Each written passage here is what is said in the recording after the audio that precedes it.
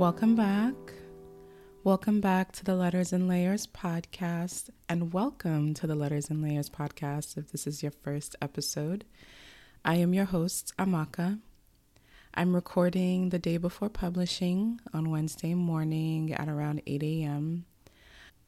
I will be getting my workday started soon, but I anticipate this would be a short recording session, so I was like, I should be able to do it this morning before I get my day started. How am I doing? I'm doing pretty good. Was feeling a little bit low energy earlier this week, but starting to feel better. And I really can't complain. Things are, kind of just getting through the work week, doing what I got to do. And as far as this episode goes, I was thinking about what I should do. I've definitely wanted to stay in the vein of highlighting authors and Black female authors. And every so often, the book that is the title of this episode comes to mind because I read it in 2018. And I just remember, I definitely remember where I was in life at the time. I was in Philadelphia. I was getting ready to move to Connecticut. If you have listened to my first episode of this podcast, then you have some context around the time period that I'm referring to.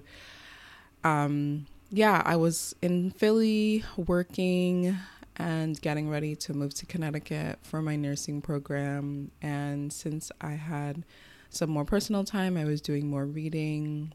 And I came across this book and loved the way the author painted the image with her words in the book. Those characters came to life, and I still think about them. Sometimes books make such an impression on you that you still think about the story, and you think about the author and maybe what they had going on in their life, if anything, that contributed to the creation or the writing of this book.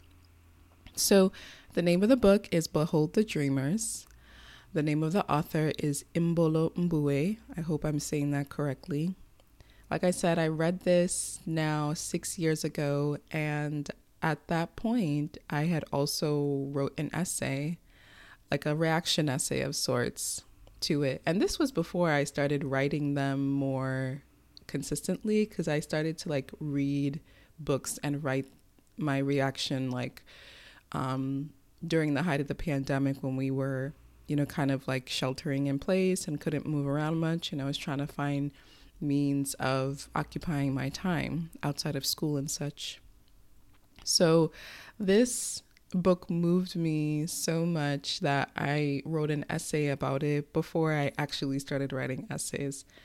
And I still have it. And every so often I dust it off and I reread it, the essay. And I was like, you know what? I think I'm going to record it and post it as an episode. Just to give a little bit more context about the book, before starting the audio essay, I wanted to read the story summary on the back of the book, just so listeners can have a little bit of a better picture of the characters and general backstory before listening to my essay, which has spoilers. If that's the type of thing that, affects whether you read a book or not, it doesn't necessarily with me. But yes, here's the story summary for the book, Behold the Dreamers. Jende Jonga, a Cameroonian immigrant living in Harlem, has come to the United States to provide a better life for himself, his wife Nenny, and their 6-year-old son. In the fall of 2007, Jende can hardly believe his luck when he lands a job as a chauffeur for Clark Edwards, a senior executive at Lehman Brothers. Clark's wife, Cindy, even offers Nenny temporary work at their summer home in the Hamptons. With these opportunities, Jende and Nenny can at last imagine a brighter future. However, the world of great privilege conceals troubling secrets, and soon Jende and Nenny notice cracks in their employers' facades. Then the financial world is rocked with the collapse of Lehman Brothers and the global economy. Desperate to keep Jende's job, which grows more tenuous by the day, the Jongas try to protect the Edwards from certain truths, even as their own marriage threatens to fall apart. As all four lives are dramatically upended, Jende and Neni are forced to make an impossible choice. So, with that, I hope you enjoy. This is my reaction essay for the book Behold the Dreamers by Imbolo Mbue. It was a very emotional experience reading this novel. Mbue makes sure you come away with your feelings having been put into a blender and sure of what to do with the result. There is a different perspective to have as an American citizen writing this, especially with the country we live in and the administration we're currently governed under. It's hard not to wonder, if Jende and his family experienced this in 2018, would their story have been better? Worse? Would he still feel like the United States was the greatest country in the world? While Jende was the main character in this novel, Neni was the most dynamic. Her unrelenting persistence is a two-edged sword, invaluable when it comes to the survival of her family, but at times has you wishing she would pull back. Her altercation with Mrs. Edwards, resulting in extortion of $10,000 from her and her family, shows the level of desperation she reached to make sure they were taken care of. For a moment, considering the possibility of having her professor and his husband adopt her son Leomi so he could become an American citizen, suggesting to Jende that they divorce for a time so she can marry a Jamaican for papers. Neni would stop at nothing to find a way for her family to stay in the States. Amidst the uncertainties of possible deportation, the Jongas do well to maintain a feeling of normalcy in the home, so as to not disrupt the routines Leomi had grown accustomed to. But the thread begins to unravel when Mr. Edwards tells Jende he has lost his job. Jende becomes the most despondent he has ever been, after learning he cannot even return to his former job as a taxi driver, but must settle for washing dishes 16 hours a day for minimum wage at a restaurant. Neni tries to alleviate his stress in the best way she knows how, but the weight and fear of an unknown future, coupled with the failure he feels in the present, causes him to lash out at Neni physically, inflicting physical bruises that mirror the emotional ones he has sustained to his ego and manhood. Neni's beating was for me the lowest point in the novel.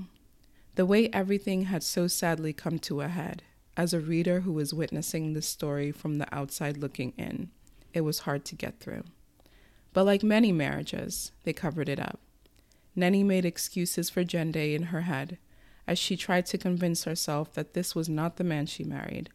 This man was a product of the constant beatdown of America's reality.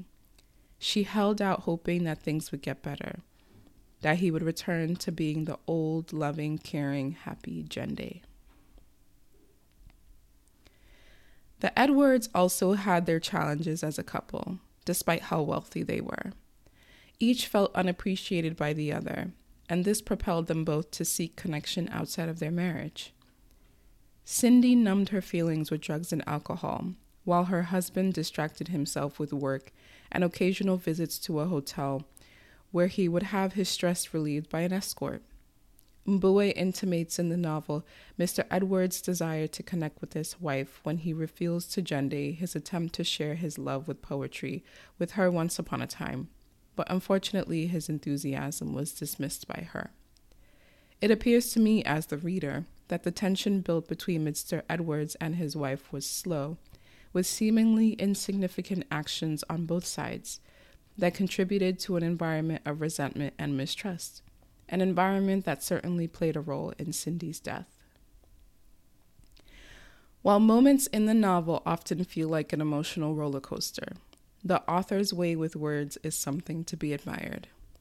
One sentence that stood out to me in the entire novel comes shortly after Jende learns he has lost his father. He manages to keep it together for majority of the day, though his supervisor excuses him early from his job after hearing the news. But when he returns home and meets Neni, Mbue writes that it was then the dam behind his eyelids broke. I paused briefly after reading those words because they did so well in describing the lengths Jende had gone not to break down despite all that had happened to this point. But the loss of his father is the force that pushes him to the brink emotionally. From the time in the courtroom when Jende expresses to the judge his desire to go back to Cameroon, to when they board their flight home, I expected, or rather hoped, that something would happen for them to stay in the States, or perhaps Jende would wake up one morning and change his mind. Even as they sold their things, even as they gave up their apartment, even as they had their final get-together with their friends, I hoped that something, anything, would change their current course.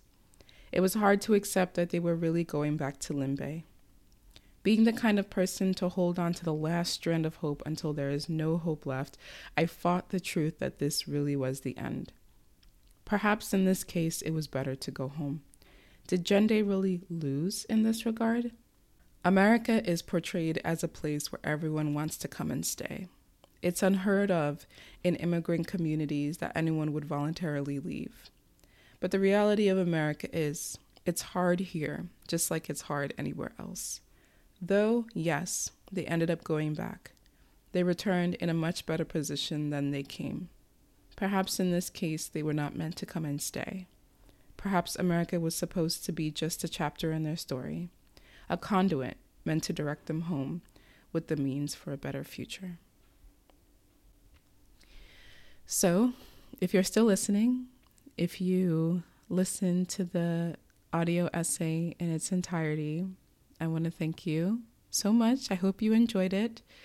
I, have pretty much spoiled this entire book with the audio essay, but I would still recommend this book if you're the type of person whose spoilers don't affect, because I'm the type of person, like, even if someone spoils something for me, I'll still read the book or I'll still watch the movie or TV show because I still have questions about like how certain things happen, how did everything lead up to that point and stuff. So I feel like it goes without saying that I really loved this book. I still think about it. I still have it.